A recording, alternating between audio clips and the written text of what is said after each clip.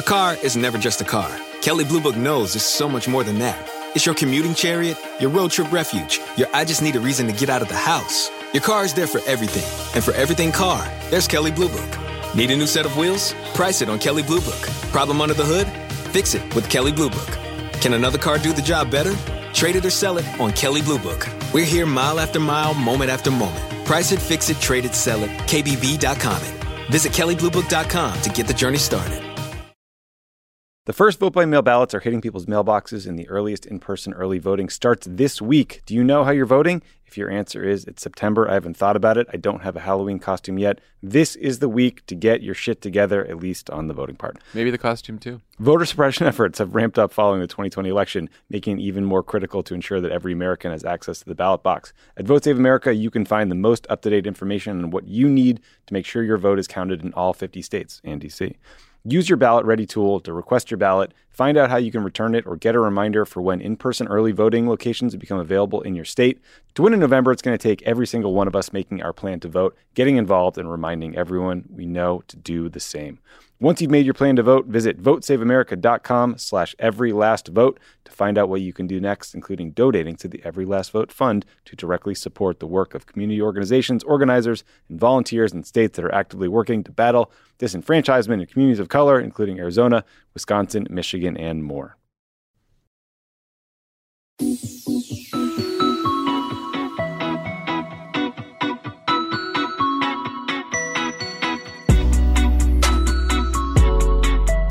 Welcome back to Pod Save the World. I'm Tommy Vitor. I'm Ben Rhodes.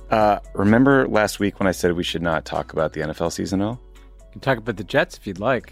Look at us, man. Historic comeback. This podcast is 2-0 in week 2. I take it all back. Yeah. I take it all back, Ben.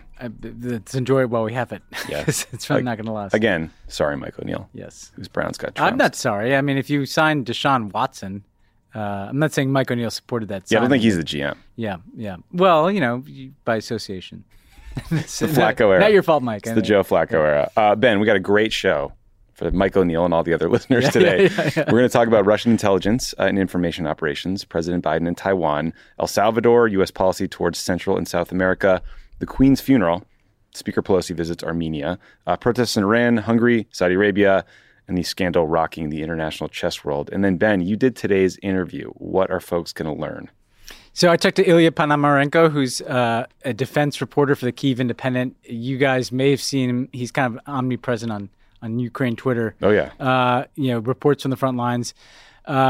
Great reporter. We talked about, what has been the impact of Ukraine's offensive. How has that actually changed things on the battlefield? What kinds of weapons Ukraine needs, which I thought was really interesting discussion because it wasn't exactly what you think. And also kind of what is success for Ukraine? Where are they trying to get to on what timeline? So I think he gave a really good nuanced answer on, people hear Ukraine talk about taking back every inch of territory. Mm-hmm. They know they're not going to do that. But he talked about how do you basically destroy Russia's capacity to wage war in Ukraine, and how do you look for markers of success on the way to that? So I thought it was maybe the best answer I've heard yet on what military kind of victory looks like for you. That is super interesting. And so for listeners, you're going to hear the Ukraine war news all in the interview, and we'll do other things at the top today. But also, Ben, before we get to the news, we have our own YouTube channel, apparently.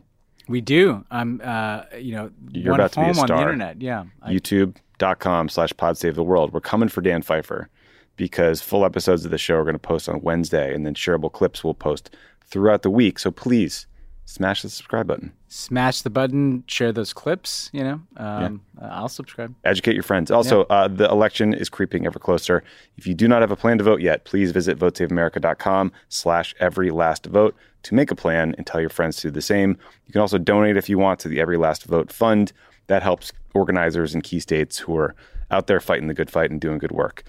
So we're going to talk about the war later in your interview, but I did want to start by talking about Russia because there were a couple of very interesting stories about Russian intelligence operations that ran in the news last week. The first was based off of, not surprisingly, a U.S. intelligence community report which found that since 2014, Russia has secretly funneled at least $300 million to foreign political parties and candidates in more than 24 countries. The U.S. intelligence community assesses that Russia's goal is to weaken democratic systems and promote politicians and parties aligned with their interests. No surprise there. Countries where this has happened include Albania, Montenegro, Madagascar, and possibly Ecuador. The tactics can be as brazen as handing cash to a candidate or more subtle, like sponsoring think tanks. The report didn't get into Russian activities in the U.S. because, as you recall, that's been covered, I think, elsewhere. But the State Department did directly notify 100 U.S. embassies in foreign countries and suggest ways to push back. And they also said that this is just the tip of the iceberg, they think, in terms of the spending. So, Ben, we knew about a lot of what was in this report anecdotally through press reporting over time. But I did think it was powerful to see all these Russian foreign activities kind of bundled up and given a price tag. I'm curious how impactful or helpful you think this report was and the guidance from the State Department for countries where, Russia is kind of mucking around in their politics. And do you think this was news to a lot of them? I think that Russia for some time has kind of blown through any guardrails around how it throws money and intimidation and disinformation around to impact other countries' politics.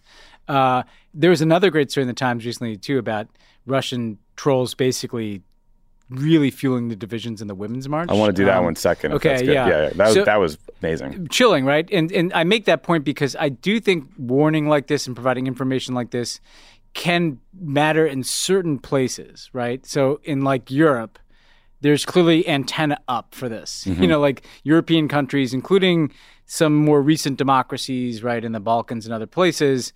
I think being specific and describing the influence campaigns and leaving breadcrumbs for investigators or the public or the media to follow up on this can be helpful there because people kind of want to resist this dynamic to some extent. I think that the same is probably true in parts of Latin America where Russia may be showing up and trying to distort politics. That said, though, when you get to out-and-out corruption, whether it's a far-right political movement in Europe or whether it's, we've seen reports of Wagner Group guys in Africa and Madagascar and the Congo. Well, you know what? Bags of cash are going to speak louder than American intelligence reports in those places, right? So, it's useful. It creates antibodies. It gives people some tools and information to resist this, but only if they want to resist it. And the rest of it, I think we have to understand as part of the landscape geopolitically of Russia trying to throw its weight around.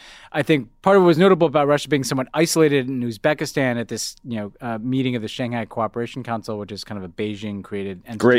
Great meeting. Good swag bags, the conference. I don't want to overstate it, but Putin got a little shade thrown at him by, the Putin acknowledged his concerns. Modi said now is not time for war. But not just that, the Central Asian leaders were a little bit less kind of, sycophantic to Putin as they might have been. So it does feel like as Russia loses some of that luster as a bully that's been punched back now, they can still do this kind of influence stuff, but it might not carry the same weight. Yeah, so you mentioned this story about Russia and the Women's March. This information came from a nonprofit called the Advanced Democracy, Inc. They did an analysis of these Russian troll factory tweets, and they shared it with the New York Times. Here's what they found, or some of what they found. Over the course of 18 months, 152 Russian accounts sent 2,642 tweets about Linda Sarsour, who's one of the original founders of the Women's March. Those tweets were part of a broader effort to amplify any controversies about the group, its founders, to exacerbate divisions within the broader movement, especially racial divides, and then to attack feminism generally, basically. These Russian trolls, they posed as black women critiquing white feminists. They started a hashtag to rename the Women's March and suggested degrading titles like Lonely Cat Lady March. That's a quote. But what seemed to have found the biggest audience were efforts to call Linda Sarsour things like, quote, pro-ISIS, anti-USA, Jew-hating Muslim, end quote. That's because right-wing figures in America giddily retweeted this stuff and just sort of spread Russia's propaganda and did their bidding. So, stepping back a minute, I mean, it's hard, again, as we felt in 2016, to measure the net effect of what Russia did. They didn't create these broader social divisions in the country or in the Women's March even. They just exploited them and poured gas on them. But it's quite clear that these activities drastically increased the amount of abuse targeted at Linda Sarsour and made her life hell. Twitter eventually suspended 3,841 Russian accounts in the summer of 2018. But while they existed, these trolls cranked out content like Black Lives Matter. They focused on Colin Kaepernick, players kneeling, the Mueller probe. So again, it adds to our understanding, I think, of something that we knew was happening. But I think, again, the scope of the activity and the degree to which the Russians built on the election interference in 2016 and moved into this broader cultural space was pretty eye-opening for me. Yeah, I think we know the broad outlines of the story, but it's really useful to look at these details because they confirm and build on a few things. The first is, as you said, Russia doesn't like invent these narratives. They're pretty good at looking at where the far right media is going in the U.S. and they just come in with a thing of gasoline and pour it around and light a bunch of matches.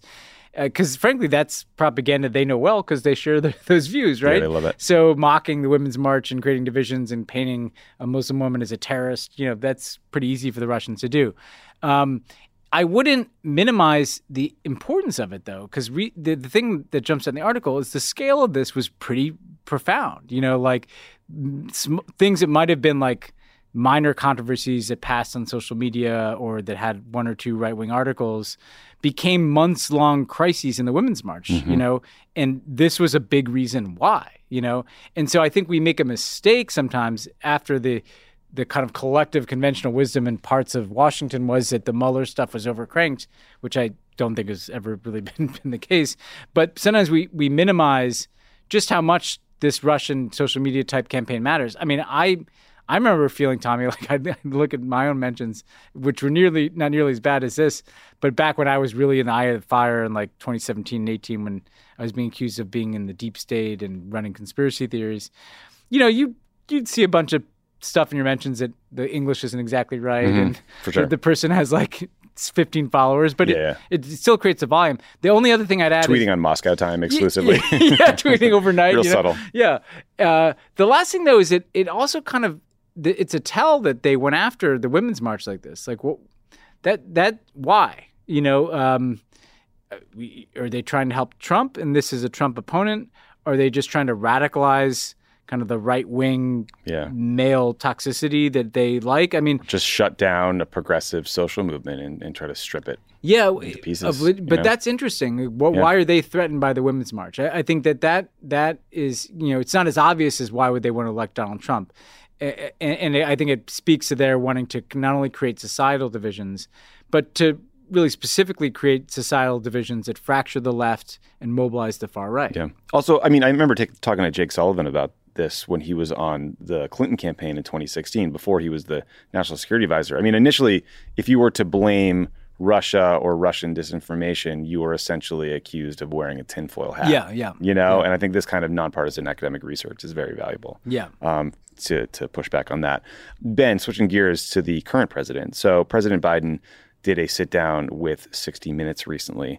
There were a bunch of headlines that spun out of this interview. Very few of them were helpful. 60 Minutes is always a bit it's tough, that, man. Yeah. You talk to Scott Pelley or whoever for like 48 hours and, there's a lot they can choose. But there's stuff about the pandemic, whether he'll run for re-election. But this exchange between Biden and Scott Pelley caught our eye. Here's a clip. Would U.S. forces defend the island? Yes, if in fact there was an unprecedented attack. After our interview, a White House official told us U.S. policy has not changed. Officially, the U.S. will not say whether American forces would defend Taiwan, but the commander-in-chief had a view of his own. So unlike Ukraine, to be clear, sir, U.S. forces, U.S. men and women, would defend Taiwan in the event of a Chinese invasion. Yes. So, Ben, this is, I think, literally the fourth time Biden has leaned way further and said that the United States would go to war directly with China over Taiwan, and then the White House walks it back. What the hell do you think is going on here?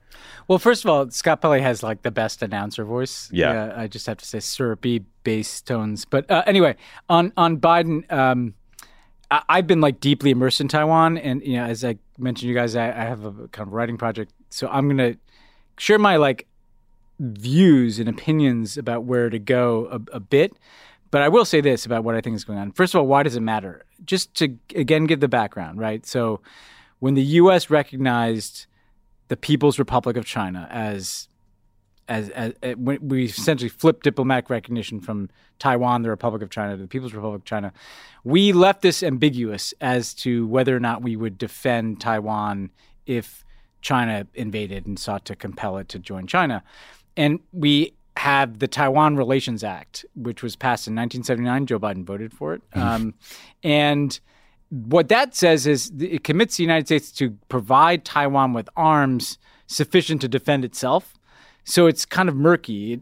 We'll arm them, and we want them to be able to defend themselves, but we don't come out and say that we'll defend them ourselves. The entirety of the policy is ambiguous. Yeah, strategic ambiguity and what it means, what you need to defend yourself. So, like, literally, exactly, the name of the policy is strategic ambiguity because you want China to think we might come to Taiwan's defense, but you don't want to maybe trigger the Chinese to do something because we've made that statement, or you don't want to trigger Taiwan declaring independence. That's the theory behind strategic ambiguity. And what's interesting here, though, is that you have a trend, right? Like you said this 4 times. And so it's not like Biden said this once and they came out and said, no, the policy hasn't changed. This has happened 4 times. So clearly Biden either believes this, and that's certainly his right as president to believe it, or it's kind of like he's at the hawkish end of strategic ambiguity. Like it may be, I'm beginning to think maybe they want, hey, they're doing this on purpose. Yeah, nothing's changed, but something has changed. Biden keeps reaffirming this. You know what I'm saying? It's like it's certainly confusing. It's certainly well, yeah. I mean, all I can think is they must prepare these. Yeah, right? I mean, so every time. He must know what he's doing. This is coming up. If he'd only done this once or twice. So to me, it's turning the dial on this. But I think watch this space. It's one of the reasons why I'm writing about it, because Congress has a bill called the Taiwan Policy Act that aims to significantly ramp up the amount of military assistance we provide to Taiwan, that addresses some of the kind of symbolic issues around Taiwan's status and representation. You have, these comments from Biden getting attention, obviously, and you have the Chinese, particularly in the back end of the Pelosi visit, undertaking all these threats. I mean, Taiwan is going to be a central focus for American foreign policy in the world, really, in the next few years. And I think this question of whether these statements are actually a formal policy change or not are those questions are going to have to be answered beyond just clarifications from spokespeople after interviews. Yeah, it's so weird. I mean, imagine the 4th time you call the walk it back. I mean, he must just not want to. I mean, he must believe it, right? He's just you guys can do what you need to do after this is over. I'm going to say what I'm going to say what I think, which is I believe we should defend Taiwan, which is a perfectly legitimate thing. It's just a question of I do think they'll need to be specific at some point about what does that mean in practice, but like are they really not changing policy? Yeah, I wonder what the calls are like from allies in the region, Japan, or the right? Taiwanese, or so whoever. Japan's a good example because Japan hosts in Okinawa a lot of the forces that might be called upon to join a Taiwan contingency. So this is not just a U.S. Taiwan China issue. No. And I think Japan's been leaning further into saying they would defend Taiwan in their own sort of strategic policy directions. In some of their policy directions, but then they get a little uncomfortable with tensions ratcheting up at times. So there's a lot to be watched here. Agreed. The other policy that I think all of us are watching closely is the Biden administration policy towards Central and South America, and particularly the impact of immigration. And I wanted to talk about El Salvador for a minute for a couple of reasons. First, there was a fantastic profile of Nayib Bukele, the president of El Salvador, by Jonathan Blitzer in The New Yorker. It's worth reading if you have the time. If you don't, here's a couple quick highlights. So just so folks know, I mean, El Salvador is getting more, not less, authoritarian. The National Assembly recently passed a law that criminalizes news reports, like reporting on gang violence. So journalists can get up to 10 years in jail if they reproduce or transmit information that might have come from gang sources or could panic the public, whatever that means. It sounds like something Putin would do. It is seemingly an effort to prevent reporting on secret deals that get cut over time between the government and gangs. Every administration has done it to try to ratchet down the murder rate. Several journalists have had to leave the country after being attacked by Bukele or his staff. Bukele also was like an early adopter of Bitcoin. He's a big Bitcoin guy, changed his fucking profile to the laser eye thing. That has gotten him a lot of rich friends in the U.S. and invited to, tech conferences in Miami. But it's worth noting that El Salvador's embrace of Bitcoin has not helped their citizens much. 86% of businesses have never conducted a Bitcoin transaction, and Bukele has repeatedly used state funds to buy Bitcoin. Those holdings are now worth half of what he paid for them because the price has dropped. So the 2 points I want to just make is, one, if you really believe in Bitcoin, that's cool. Like, good for you, more power to you, like, keep working on this stuff. But you should absolutely not bet on this guy. He is bad news. He's an authoritarian.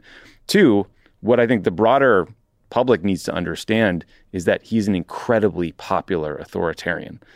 He's the most popular leader in Latin America because Bukele makes this a show of brutally cracking down on gang violence. And it's what people want because it's such a dangerous place to live. And that means, there's a lot of collateral damage, innocent people getting arrested, innocent people getting killed. But Ben, I mean, you flagged this because trend about how authoritarianism and this approach to governing is really growing in their region. Yeah. Yeah. I mean, because my takeaway is we focused on Bukele a bit on the podcast, and he's just as autocratic and Bitcoin bro-y as we've said. But I think you put your finger on the important point that he's quite popular, but there's a methodical transitioning of that country into an autocracy. Bitcoin is just kind of a bit of a side chick to that. He's changing the law so he can run for another term in office. He's rounded up tens and tens of thousands of people. He's silencing the media. So this is happening. And, early in the Biden administration, their, line that Kamala Harris was put in the lead for, not the easiest assignment to give someone, was essentially the way to stem migration to our border is to fight corruption and improve governance in Central America, which is undoubtedly correct. I think that would undoubtedly help slow migration. I think what we're seeing, though, is that the trend lines, and this is not really the fault of the Biden administration, it's what's happening. The trend lines in Central America are really moving in a rapid, deteriorating autocratic direction. So you've got Bukele in El Salvador basically turning this country into a bit of a cult of personality where he doesn't really want to listen to the U.S. and he's sidelining critics. Right? Yeah, and shit posting and tweeting back at the Senate Foreign Relations Committee in the U.S. if they criticize him and stuff. That's his approach. To great effect, by the way, saying love it. you're not the empire anymore. Get the hell out of here. You've got Daniel Ortega has turned Nicaragua into a full-on autocratic one-party state. The Guatemalan, who is supposed to be the person we could work with, the Guatemalan president, is basically in the process of rounding up and arresting the very people that we would want him, to be working with. There's just not there's no success story down there. And again, this is not the Kamala Harris's fault. This is just the direction that politics have been going in these broken places, and it is leading to more migration to our border. And I think that part of what we have to recognize is the kind of strategy that the Biden team has been putting in place is a 10-year strategy. We can't expect to transform places in a year or 2 years. 10-year investments in civil society and governance and anti-corruption strategies coupled with political approaches that seek to nudge things in more positive directions around things like elections and free media can pay a dividend. But right now, we should be honest. This region is moving in the wrong direction at a pretty rapid pace when it comes to issues around democracy and the rule of law, which are a part of our border strategy. Yeah, and in no surprise, it's leading people to leave these countries. I mean, the U.S. Border Patrol recorded 600,000 apprehensions of Guatemalan, Honduran, Salvadoran, and Nicaraguan migrants in the first 10 months of the fiscal year. It's just a massive exodus. And there's a Times report on sort of the broader U.S. approach to Central America that noted the U.S. hasn't sanctioned these countries yet or issued any indictments through this anti-corruption task force. And indictments, fine, but man, how are you going to sanction these places? I don't agree with that, right? I see the concern, but piling a bunch of sanctions on El Salvador and Guatemala is not going to fix El Salvador and Guatemala. I actually think we have to be finding some ways to talk to these countries to figure out who we can work with either in the government or outside the government to work with other countries, Mexico and Colombia and other countries in the region. But the idea that we're just going to, do to them what we did to Cuba and Venezuela, well, that hasn't worked. No, that's not going well. This is not working. And it's being demagogued by right-wing authoritarians in the United States, Yeah. like Ron DeSantis sending people to Martha's Vineyard. Yeah. So if there's one, if there's something worth sanctioning because it's an egregious violation of something by, like money laundering or human rights violations by an individual, I'm not saying don't do that, but I'm saying having like a sanctions strategy to fixing Central America, I don't think it's going to work. Yeah. I think we got to get in there and engage and work on this and have realistic expectations and rhetoric around what can be achieved here and be, and deal with the border in a multifaceted way, because bizarrely, Ron DeSantis, people like that have the maximum incentive for things to be maximally fucked up in Central America, because they want people like this coming to the border. Absolutely. So the DeSantis story has been dominating the news this past week. The other story that has been dominating the news somehow, shockingly still, is Queen Elizabeth II's funeral. It's like roadblock cable. Ben, she had 2,000 guests at her funeral service. Can you imagine doing that seating chart?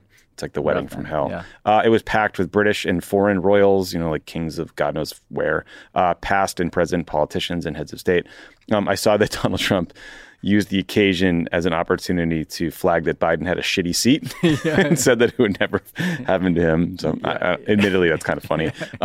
Some Brits waited in line for, an entire day to pay their respects. French President Emmanuel Macron might have been there incognito. Was that a real story? Or is that just a guy who looked like Macron? Yeah, well, let's just say there's a lot of enthusiasm here for the Queen. There was an Australian TV crew that didn't recognize the new British Prime Minister, Liz Truss, and said that she was, quote, maybe a minor royal. So that was funny for everybody. People were bored enough about their lives, I guess, that they got excited about a spider on the Queen's casket. Ben, any final thoughts from you as hopefully we lay this entire story to rest? Well, we did get excited, like Resistance Twitter did, about a fly on Mike Pence for like God damn it, too many you're right. days. That's so embarrassing. It's pretty embarrassing. My two main takeaways, one petty and one like aiming for profundity. The Liz Truss thing was notable. Like, she was not really like a figure of note at this event. Like, you have to think that if this happened like deep into Tony Blair's tenure, or even like a solid mid David Cameron, like you would have at least kind of noticed the British Prime Minister. She kind of completely faded into the background. I'm surprised Boris didn't try to climb into the casket. He kind of tried to elbow his way in when they were coming into the Abbey, I noticed. And he had to kind of be directed with the other formers. To the bar where he belongs.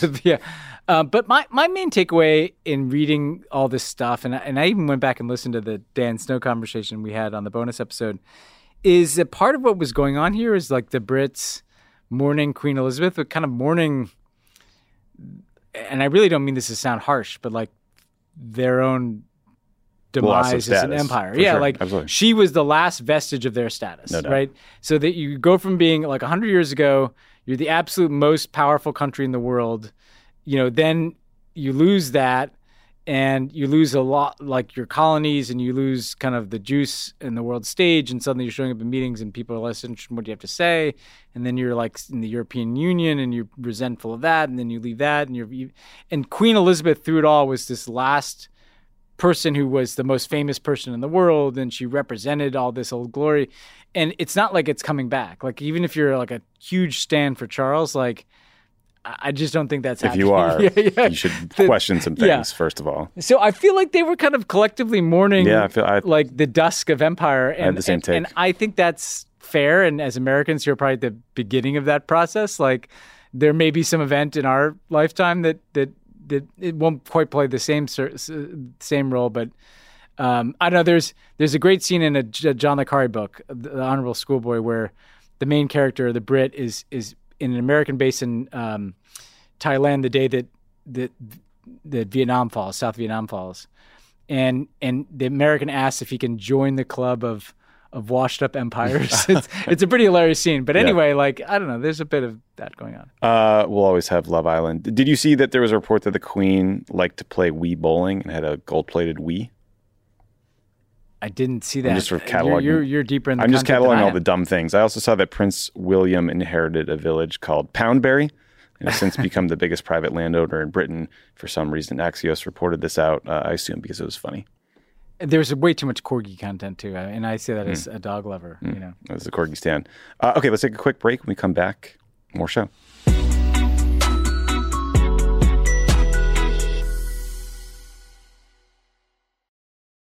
Pod Save the World is brought to you by the UN Refugee Agency. The UN Refugee Agency, or UNHCR, responds to emergencies and provides long-term solutions for refugees. They provide aid in over 130 countries, including Ukraine, Syria, Afghanistan, and Sudan, where people are forced to flee from war and persecution at their greatest moment of need. UNHCR helps and protects refugees by providing food, shelter, medical care, and other life-saving essentials. The agency jumpstarts relief in 3 key ways.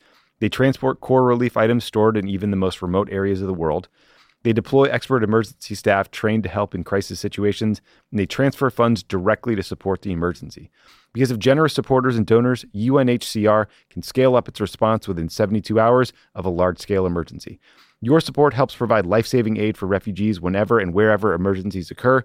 Donate to USA for UNHCR by visiting unrefugees.org/donation. That's unrefugees.org/donation. Support for Pod Save the World comes from the International Rescue Committee. The IRC works in more than 50 countries, serving people whose lives have been upended by war, conflict, and natural disasters. In places like Gaza, Ukraine, and Sudan, displaced families are experiencing war, extreme hunger, and life-threatening injuries. In Gaza, ongoing violence, bombardment, and blockade have made survival difficult for families living in damaged buildings and tents. The lack of safe water, medicine, and healthy food contributes to the spread of diseases, and children are especially at risk. The International Rescue Committee is working with local partners in Gaza to provide life-saving medical care to injured civilians. The IRC works around the world to help families in crisis by delivering critical supplies such as therapeutic food for malnourished children, clean water, cash assistance, and more. Your donation will support this work and help children and families survive. Listen, the International Rescue Committee is an incredible organization. They are doing the Lord's work all around the globe. I have donated to them, for many, many years now because I know that my dollar will go towards helping people. It's not going to go to administrative costs or overhead fees. It's just an incredible group doing great work. I hope you'll consider them. Donate today by visiting rescue.org/rebuild. That's rescue.org/rebuild. This show is sponsored by BetterHelp. We all carry around different stressors, big and small. When we keep them bottled up, it can start to affect us negatively. Therapy is a safe space to get things off your chest and to figure out how to work through whatever's weighing you down.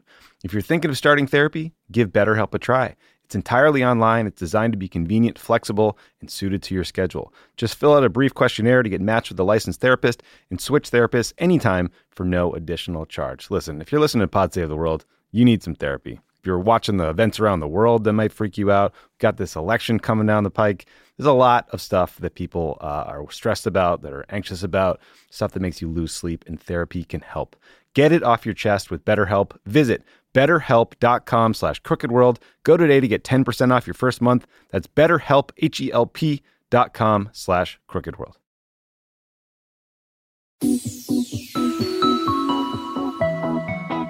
Okay, we talked briefly last week about how fighting had again flared up between Armenia and Azerbaijan. Many experts believe that Azerbaijan attacked Armenian forces near the disputed Nagorno-Karabakh region because Russia usually keeps the peace there, and Azerbaijan assumed the Russians were too distracted with the war in Ukraine to step in. The good news is that a ceasefire has at least temporarily stopped the fighting, although that came after several hundred soldiers were killed. But then over the weekend, Ben, Speaker Pelosi visited Armenia with a congressional delegation and delivered remarks where she blamed Azerbaijan for initiating the attacks. I assume she's right. Pelosi's visit was planned before this latest fighting started, but she is the highest-ranking U.S. official to visit Armenia since its independence in 1991. Just curious what you make of Pelosi's kind of recent high-wire act diplomatic activities, right? Like Taiwan, Armenia, like she's not going to the Bahamian embassy to hang out. Or, she's got a bucket list. France. I mean, look, you have to presume Nancy Pelosi thinks this could be her last few months in Congress. And these are issues she's worked on for a long time. Taiwan, we've talked about, but Armenia, she has been a part, of the California delegation and part of the effort to recognize formally the Armenian genocide, which they finally got done legislatively in this Congress. And yeah, she's going out leaving it all in the field. She's flying right into the eye of the storm, and the views she's expressing are not a surprise of kind of solidarity with Armenia. Again, it's a very complicated circumstances geopolitically in some respects because Russia's more the supporter of Armenia and obviously Turkey of Azerbaijan. But I'm glad that things calmed down. It seemed like the U.S. was pretty intensively I think Tony made some calls. Tony Blinken, some quite Secretary of intense State. diplomacy Yeah, when it happened. There was an envoy for this, Phil Rieker, who we worked with, who's a good dude. But this could blow again at any time. I'd keep an eye on this. For sure. So the UN General Assembly is happening this week. The focus is on Ukraine, but I imagine a lot of Iran-related topics will also come up, so we wanted to turn there. There have been major protests across Iran this week, started on Monday, I think, in the response to the brutal murder of a young woman named Mahsa Amini while she was being held in police custody. Amini, I think she's 22, 24, she's very young. She'd been accused of breaking Iran's female dress code and was beaten by the so-called morality police. The law requires that women wear a headscarf over their hair and generally dress modestly. They accused her of breaking these codes. It seems like they're full of shit. Yeah, it seemed like a bunch of fucking creepy total goons. Yeah. But in response, we're seeing just massive protests in Iran, the biggest I think we've seen in years. And security forces, per usual, are firing live rounds in some places in response. This all comes, as I mentioned at the top, as Iranian President Ibrahim Raisi is traveling to New York for the UN General Assembly. There's news reports that the supreme leader of Iran might be having health problems. There are, widespread calls now in Iran then to shut down the morality police. This is all reminding me of 2009, when a young woman named Neda was shot by security forces at an anti-government protest or demonstration. Obama at the time was pressed to comment. He was criticized loudly for not saying more. The concern that that Obama had in the White House was we didn't want to make what was an Iranian-led protest movement about Obama or about the U.S. I imagine Biden is in kind of a similar situation right now. Anything you think we learned from that 2009 experience that could apply today? Well, yeah. I mean, I think we got that wrong at the time. I rarely say this, but it was something I didn't agree with at the time. As you remember, Tom, I tended to get kind of stirred up by the passions. by passions. But I think I will say this, and I say this not a negative comment about Joe Biden in any way, shape, or form. It really is not. With Obama, it always kind of was a bigger deal if he spoke out about something. I just think globally, there was just a bit of a bigger megaphone. And some of the protesters were holding signs like "Obama, where are you?" kind of thing, I remember right? that. Yeah. And so I think it's less of a choice for Biden. I think you've seen pretty forceful statements. I mean, here's the issue. This is a banner fucking week for the Iranians, right? You've got these absolute, fascistic extremist creeps, beating this woman. You've got the president of Iran saying he has to research the Holocaust. Oh my God, I saw that for 2 seconds on the way whenever in. you get an Iranian talking about he did 60 Minutes too, right? And he got pressed on this. Just the worst kind of what bullshit imaginable. Yeah. And then the supreme leader's health, which could spark a succession. This is very complicated because on the one hand, people in Iran are absolutely fed up with this kind of morality police bullshit. Their lives are not getting better. There's clearly going to be pressure from within, from the middle class and younger generation. But at the same time, the scenario you're concerned about is this could lead to a place where Iran just goes all in on basically being a creepy autocracy that gets a nuclear weapon, to be its insurance policy. So I think if you're the Biden people, you want to speak out on anything. You want to establish a precedent. You're gonna lay down markers on everything you see. You're gonna call out human rights and Holocaust denial, but you also want to kind of be very attuned to where does this go? What direction does this tip if you start to see fractures in Iranian society? Because what you don't want is the worst case outcome is in 2 years.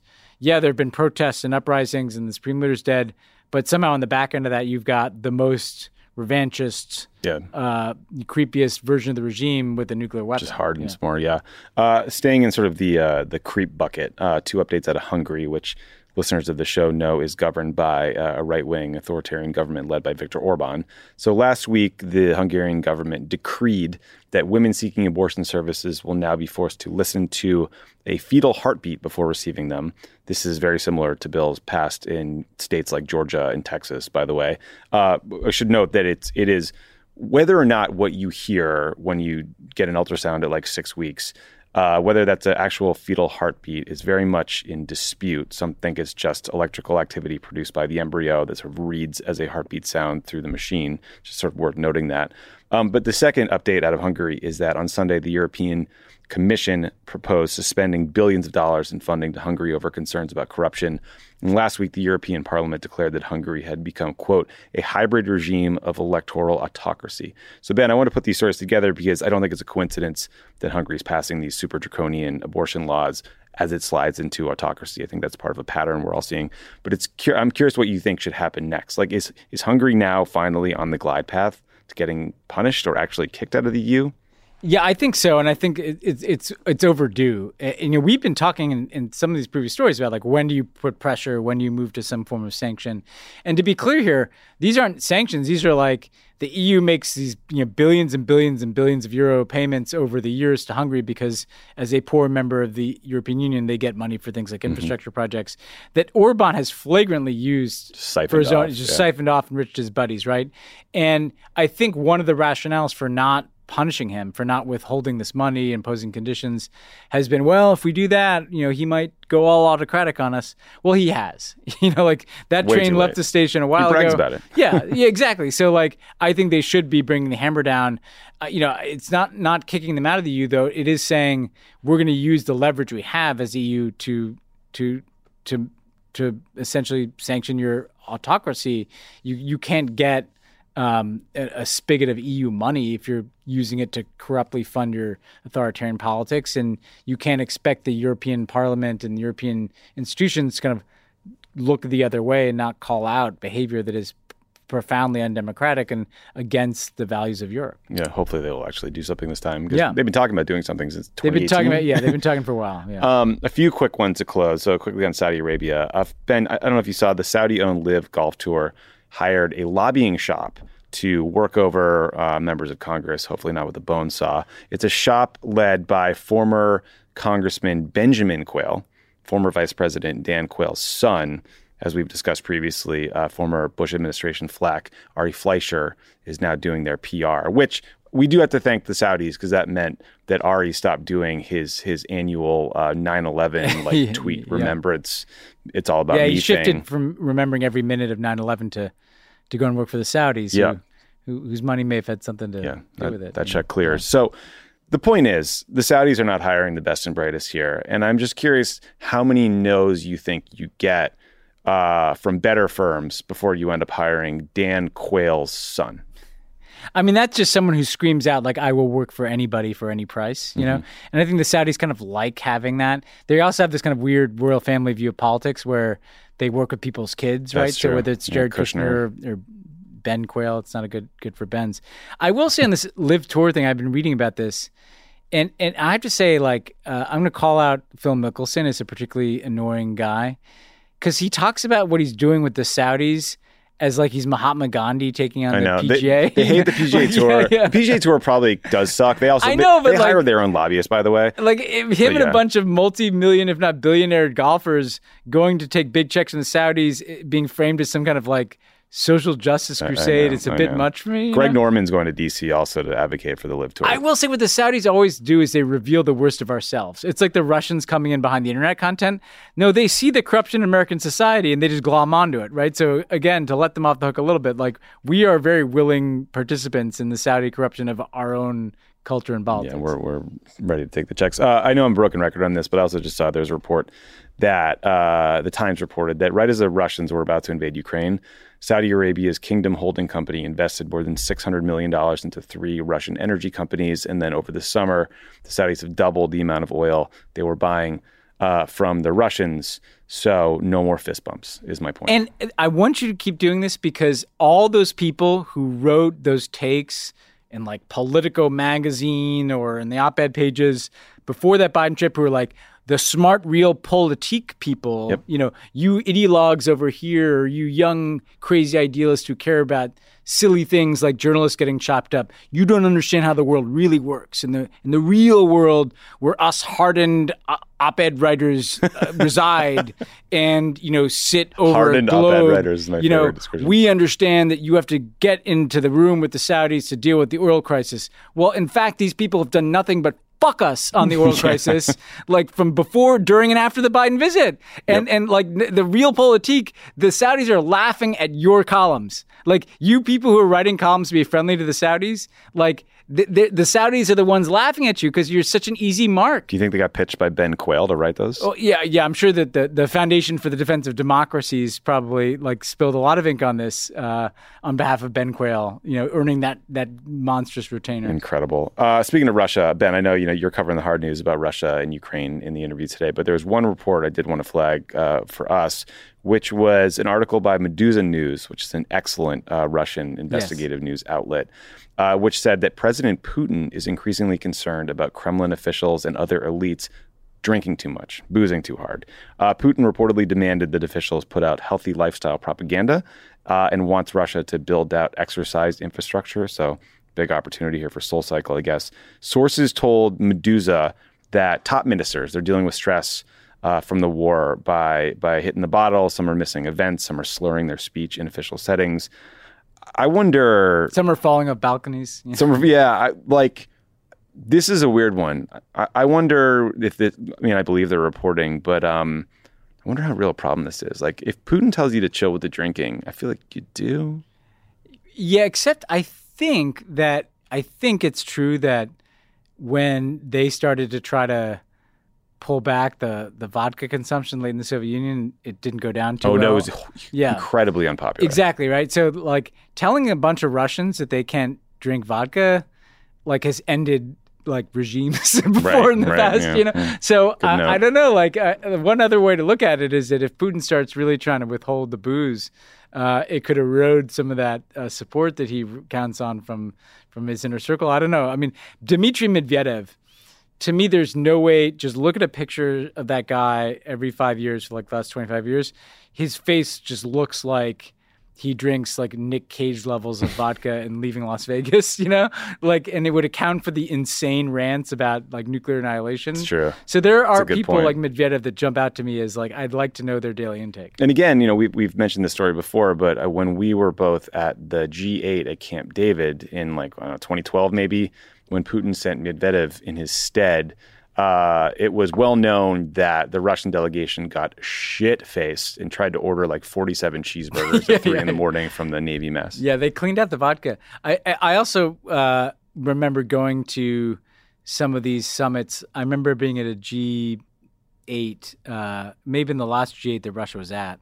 And there was like a bunch of Russian, like you go in at like 10 in the morning, you're like, there's always a bar. And I'd always wonder like, who's hitting the bar at like 10 in the morning?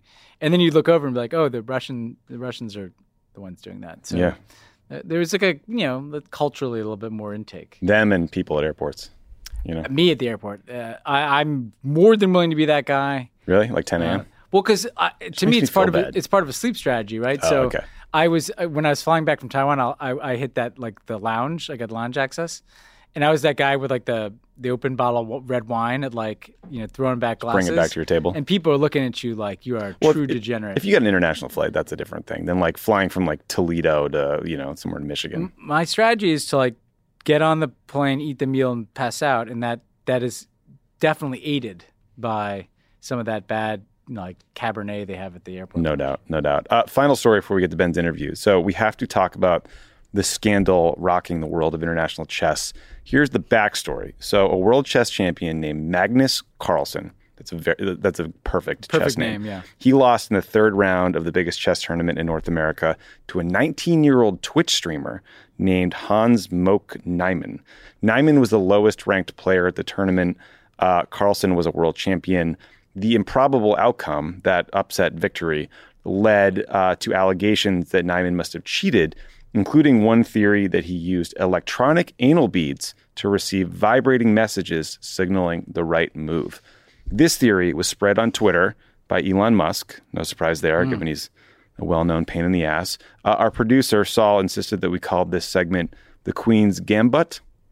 That's good. So marinate on that. Leave that in. Ben, do you want to poke or plug any holes in this story?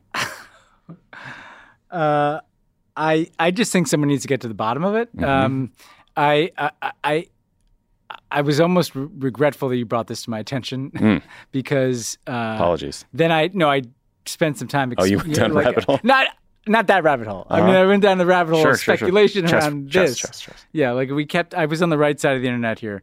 I don't know, man. Like, can you imagine wanting to win a chess match that bad? Nope. Like, I cannot. That's my main takeaway. Is like some things are just not worth it.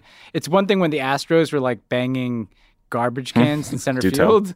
Like, it's a different thing when you go the bead route. I mean, these games last a long time, right? Yeah. I mean, I saw Searching for Bobby Fischer. Also, you also probably need someone helping you out, signaling the right moves. I'm not sure how that works. What is the meeting like where one comes up with this strategy? Like who is in that meeting? How many people? Like, how do you get from decision to implementation?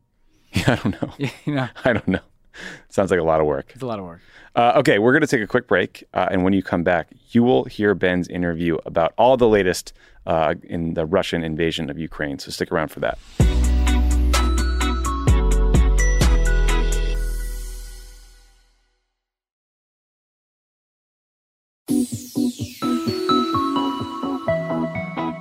I'm really pleased to be joined by Ilya Ponomarenko, who is a defense reporter with the Kyiv Independent, someone who's been an essential resource for The View from Ukraine, news from the front throughout this war. So, Ilya, thanks so much for joining us from Warsaw. Sure, thanks. And I should say you're in Warsaw. You're usually, obviously, in Ukraine. I wanted to just start. We're going to go into some of the recent events, but just stepping back, we've been talking about the impact of the Ukrainian offensive. How would you describe the importance of that offensive, both in military terms, but also in terms of the morale and the political mood in Ukraine generally? What's been the impact of the last 2 or 3 weeks?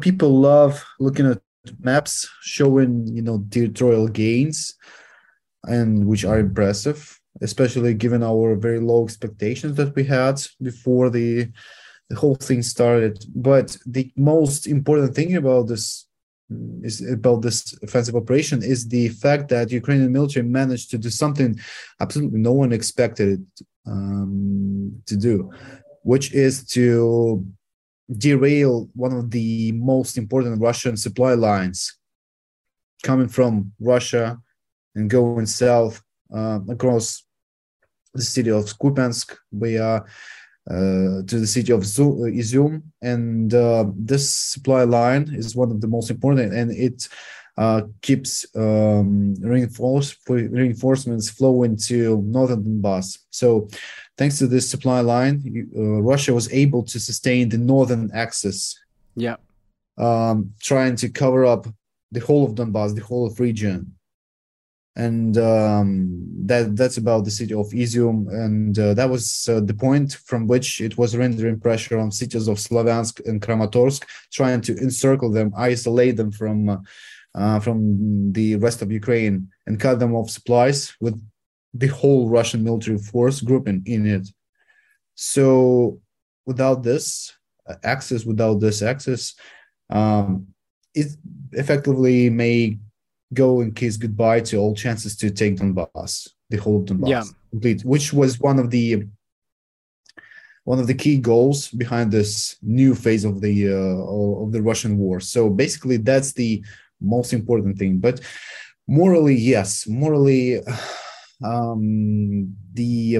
effect demonstrates to the Ukrainian audience, to Ukrainian military, to global community, to global governments, saying that with the help of good strategy, of good operational security, surveillance, command and control, Western weapons, Ukraine can win, and can win not only token symbolic territorial gains, but also achieve operational successes, just like what we have seen. So it simply says that Ukraine has a very realistic chance to win this war. Yeah.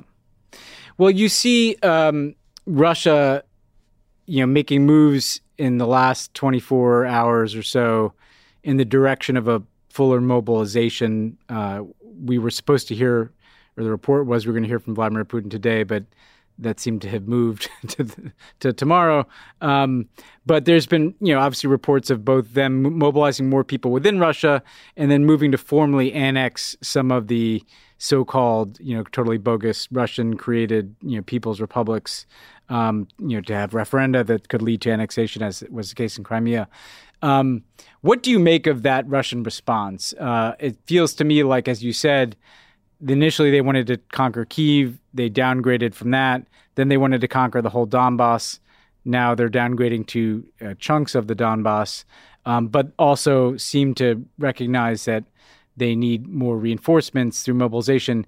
How do you look at the Russian reaction to their losses on the battlefield? Well, I'm not insistent on such an opinion, but from my perspective, what we have seen throughout the last several hours in terms of the referenda and all this mobilization is basically the Kremlin admitting that the war cannot be won by the means that it is using right now, and with the resources that it has right now, it's over. It's just impossible. It's something it looks very realistic. Such a perspective, just because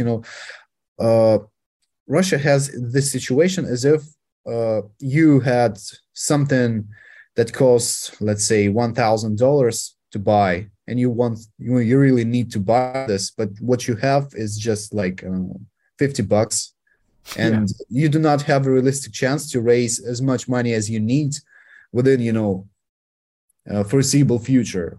So that's failure. You can't do that. You can't do that because you have been stripped of such an ability to do this. And up to this day, it's been 7 months of war, close to that, but it's up to this day, we know it for sure that Russia is falling short of manpower for such a long front line, such an intense front line. Ukraine is basically the country the size of France, and it's long. And this is, by the way, one of the reasons why Russia failed so miserably in Kharkiv Oblast, because it simply had not enough troops to keep the whole of the front line, strong enough. So it has to redeploy, it has to make choices. And meanwhile, Ukrainians are pushing here and there.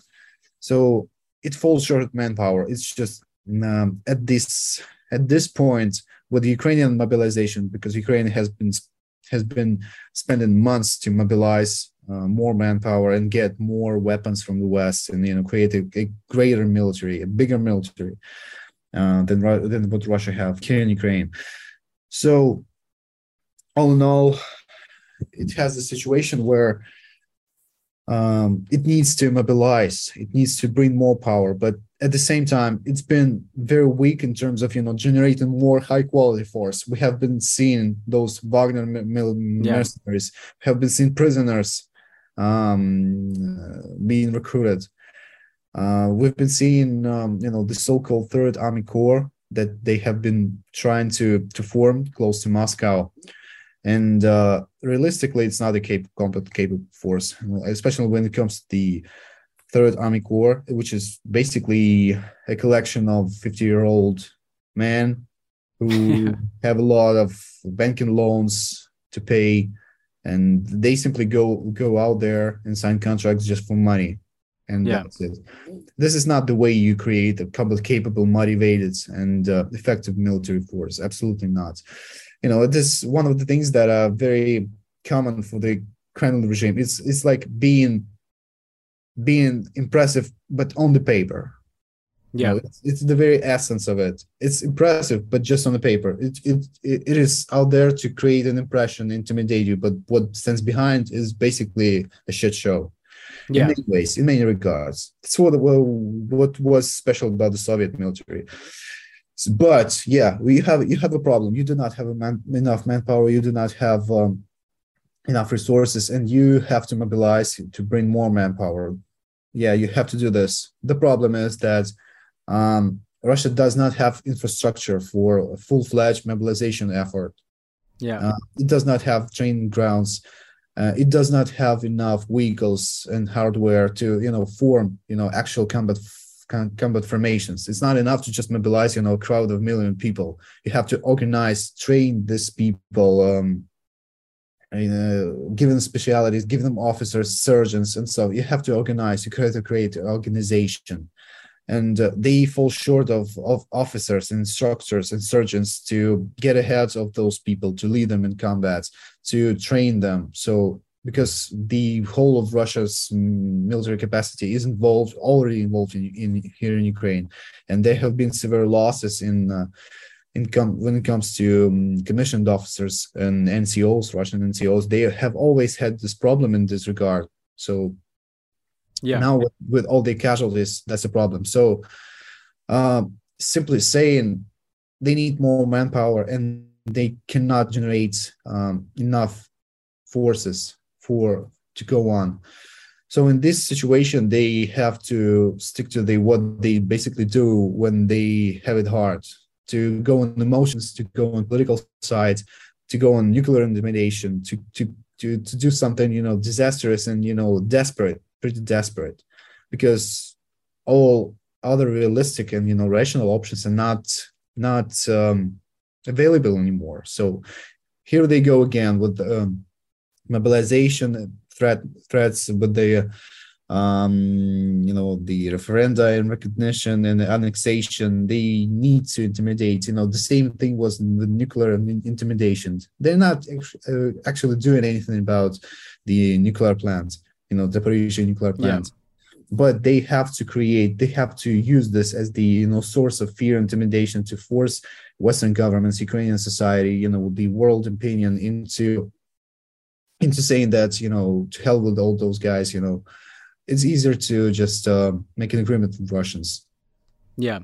Well, so if they're from this position of weakness, and you talk about Ukraine obviously having an advantage in terms of the will to fight, the society has clearly been mobilized. You mentioned weapons from the U.S. and from the West. What are the most important systems for Ukraine to be getting right now? And as you look to future offensives, potentially, you obviously have ongoing operations in the south around Kherson, but there's a lot of territory I'm sure that Ukraine would like to take back. What are the most important systems for Ukraine to be getting that it's already getting, and are there things that Ukraine would like to get that it hasn't gotten yet? We're facing the situation in which pretty much any weaponry of the substantial types and classes would be of great use. It's not even about, advanced weapons. It's something, super sophisticated like HIMARS systems or something. Sometimes it's just what you need is, probably not super duper most advanced howitzers, for instance, artillery. It might be something from the Vietnam War age. But when you have a lot of those things, it also goes. The problem behind the Ukrainian military right now is that we have mobilized a lot of people. We have a lot of manpower. It's close to 700,000 people. But the problem is that we do not have enough vehicles, weapons to, fully arm all those formations, brigades and battalions. Yeah. So that's the problem. The biggest problem is the most general problem, let's say, is armored vehicles, tanks, armored personnel carriers. So that's why we've been spending months, saying that artillery as well. We've been spending months saying that, there's no need to waste weeks and months trying to send Ukraine like M777s, sophisticated, super important. So yeah, they're fine, they're nice, but it's better to have, let's say, 100 but old howitzers from Vietnam. Yeah. Instead of just 5, but something new. So we need to form new battalions because, when you go on offensive, not in defense, you got to have a lot of power. So, but those are very general things. But, what would be a great use is communication equipment, all those various things. We have problems with our class of drones, the niche of drones, of cheap, small, simple, and expendable drones, surveillance drones. And we need thousands of them, and they need to be wasted like expendables. So we have problems in this niche. So basically, I recently had a conversation with one of the biggest Ukrainian charities that do assistance. They actually buy military grade equipment from abroad for the Ukrainian military. So what they told me is that we need everything you can get, but specifically it's all about the communications. Well, I imagine that's a really interesting answer. You just need volume and speed, and I'm sure there's an urgency to liberate territory, so that Putin doesn't obviously try to wear down the West and some war of attrition, but also because, I think, like you said, people look at the map, but there are people living under occupation, right? And you did some powerful reporting. I wanted to ask you what you'd heard from people that recently liberated in some of these regions around Kharkiv, and how does that impact the kind of urgency of trying to liberate other territories where people are probably living under similar circumstances? Well, yeah, the sooner Russians get out, the less, innocent victims, victims of Russian wrongdoing, Russian disorder, Russian low discipline there will be on the civilian side. Because one of the things that I keep seeing after I enter recently occupied territories, that was in Bucha, for instance, close to Kiev, now it's in Kharkiv, is that Russian military in general has a very low standard of humanitarian law, obedience to humanitarian law. They very low standards of communications, of cooperation with the civilian population. In general, the Russian military is not formed by the most educated, most trained, most disciplined people, and the level of attitude is understandable. So, it's about torture, it's about cruelty, it's about marauding. So there are lots of things that no one wants to see behind those lines, and in many cases we do not even see what's happening behind those things. So people, I would just to give you an impression of what's happening. When you go there to a recently liberated village, you meet elderly people, mostly elderly women, because men, they either have fled or they have been imprisoned or they are doing something somewhere. So when they're not around, because it's not a good idea when you're a young, strong male and to live under Russian occupation, because you have a potential... you could be conscripted into the Russian army. Not necessarily gets conscripted. You can be suspected of being part of resistance fighting, fighting. Okay. And also, former Ukrainian military serviceman from Donbass veteran. So it's not a good idea to be a young male under Russian occupation. So there will be a lot of questions to you. Yeah. And, people are, even in those locations where Russians did not have outright mass war crimes, such as Bucha or Izium, for instance, but, in those locations, people are wary of this constant fear.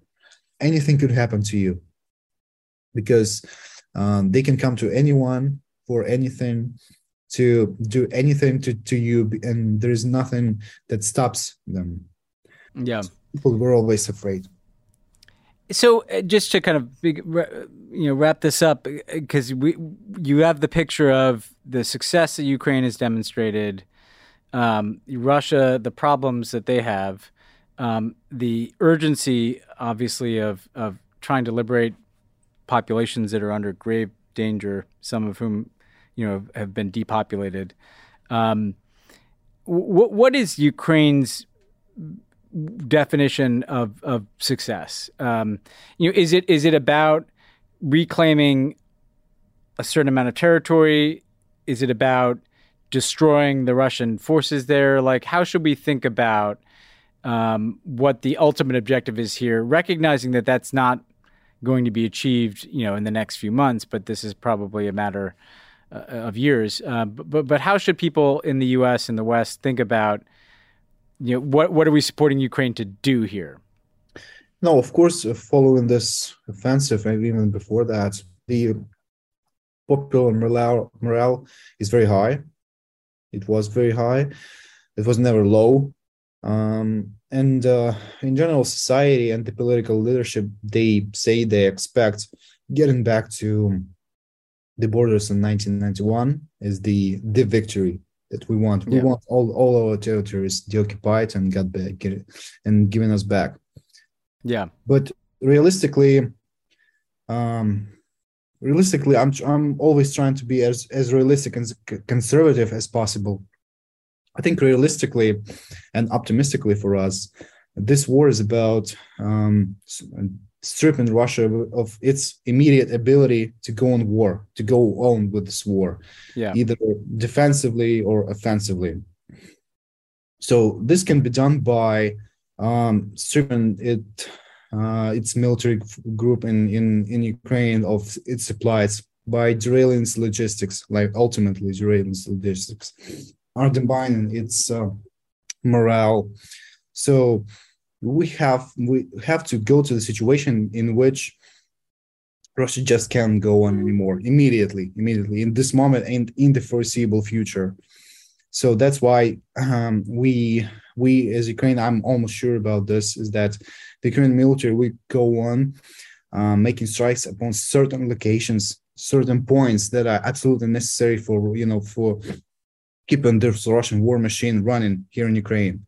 It's about cities like Melitopol, for instance, in the Ukraine south. If you take the city, if you take it under firm control, you basically divide the Russian occupied south by halves.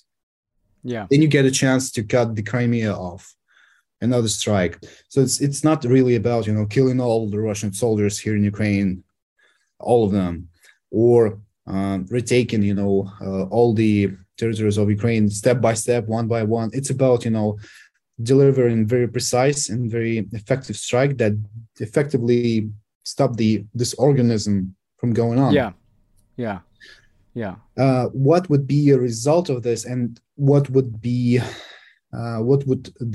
frontline map look like as a result of such process? I'm not sure. I believe that from our point of view, the optimistic, realistic scenario for the next months would be the autumn campaign, the fall campaign, which is ongoing. And as a result of this campaign, by rainy season, by winter time, the Ukrainian military will be trying to face winter time in the best shape possible, in the best situation possible, from the point of view of control of this crucial points or territories, possibly retaking Kherson by wintertime. That would be a huge victory. Then it's wintertime. The wintertime would be about surviving as a nation, because civilian infrastructure would be in grave danger. Power plants, thermal stations, water supplies, communications. Russians would be doing a lot of harm to those, because they grow, and the closer they get to the actual defeat, the more desperate they become. Yeah. That's what's happening. So we expect harsh and complicated winter that we will have to survive as a nation behind the lines, but also that would be a huge challenge to the Ukrainian military and Russian military alike. From the point of view of winter war, that would be exceptional challenge on the infrastructure. But I don't think that we'll be having this. The winter campaign would be full of results in terms of territorial gains. Then we go with spring campaign, which would be something crucial. And as a result of this, key crucial campaign, by summertime next year, we're going to be having something, possibly something that could be possibly declared as the Ukrainian victory in this war. So I think that's the realistic, optimistic situation for us. We'll see what happens next. This war has been so chaotic, so full of surprises, so hard to predict that anything can happen. But so far, we have the situation moving in this direction. Yeah. No, I think that's a really useful answer, because I think people hear, okay, we take all the territory and it seems so difficult. Obviously Crimea would be a very hard military target, for instance, in parts of the Donbass. But what you're describing is the kind of methodical effort to destroy Russia's ability to wage war in Ukraine, which doesn't require taking every inch. It requires taking the key areas that cut off supply chains and isolate Russian forces. That's exactly what happened. Yeah. That's exactly what happened with this Kharkiv Oblast offensive. Yeah, the Ukrainian military, they did not storm cities and wipe them out of the earth face. They would bypass them, isolate their garrisons, make them believe that they are surrounded, and make them surrender or flee, leaving those cities intact and leaving a lot of hardware and munitions behind them. And then moving in, also bypassing and surrounding cities, taking road junctions under control, railways under control, destroying supplies, wreaking havoc, deep behind lines. And in the result, we have basically the whole region liberated without, major fighting and without, destroying cities. But what Russia does about this is they go foot by foot, destroying everything it has in front of it with artillery, be it Ukrainian defenses or cities. They play the dumb war. Yeah. Yeah. And like you said, that's going to be, that's only going to get worse the more they lose. And you guys have we'll have to weather a tough winter. But I think what everybody's seen is that Ukrainian society is about as resilient as any on earth. So thank you so much, Ilya, for joining us. People should read your stuff. You're on Twitter. People should check out the Kyiv Independent. I think people can donate to support the journalism that you guys are doing, which is important. You've been a resource to people around the world in this. So I want to encourage people to provide support to Ukrainian journalists like Ilya who are bringing us this story. But get some sleep and keep in touch. Yeah, thanks. Thanks again to Ilya Ponomarenko for joining the show. Thanks to all you chess fans out there. Thanks to New England Patriots and the New York Jets. I'd like to learn chess. It's it's something I know how to play it, but I've got my kid. I feel like I don't know. I've always wanted to actually be good at chess, and I'm not. I don't have the patience. I feel like it's a lot of memorization, which I suck at. Yeah, and I suck at math too. So I'll probably just watch NBA. You should try Go. That's even harder. Yeah, checkers guy over here. There we go. That's kind of we'll play checkers next time. Yeah. Talk to you guys next week. See ya.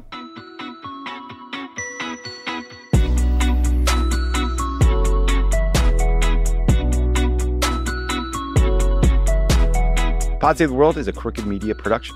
The executive producer is Michael Martinez. Our producer is Haley Muse. Saul Rubin is our associate producer. It's mixed and edited by Andrew Chadwick. Kyle Seglin is our sound engineer. Thanks to our digital team, Elijah Cohn, Phoebe Bradford, Milo Kim, and Amelia Montooth, who upload our episodes and videos at youtube.com/crookedmedia.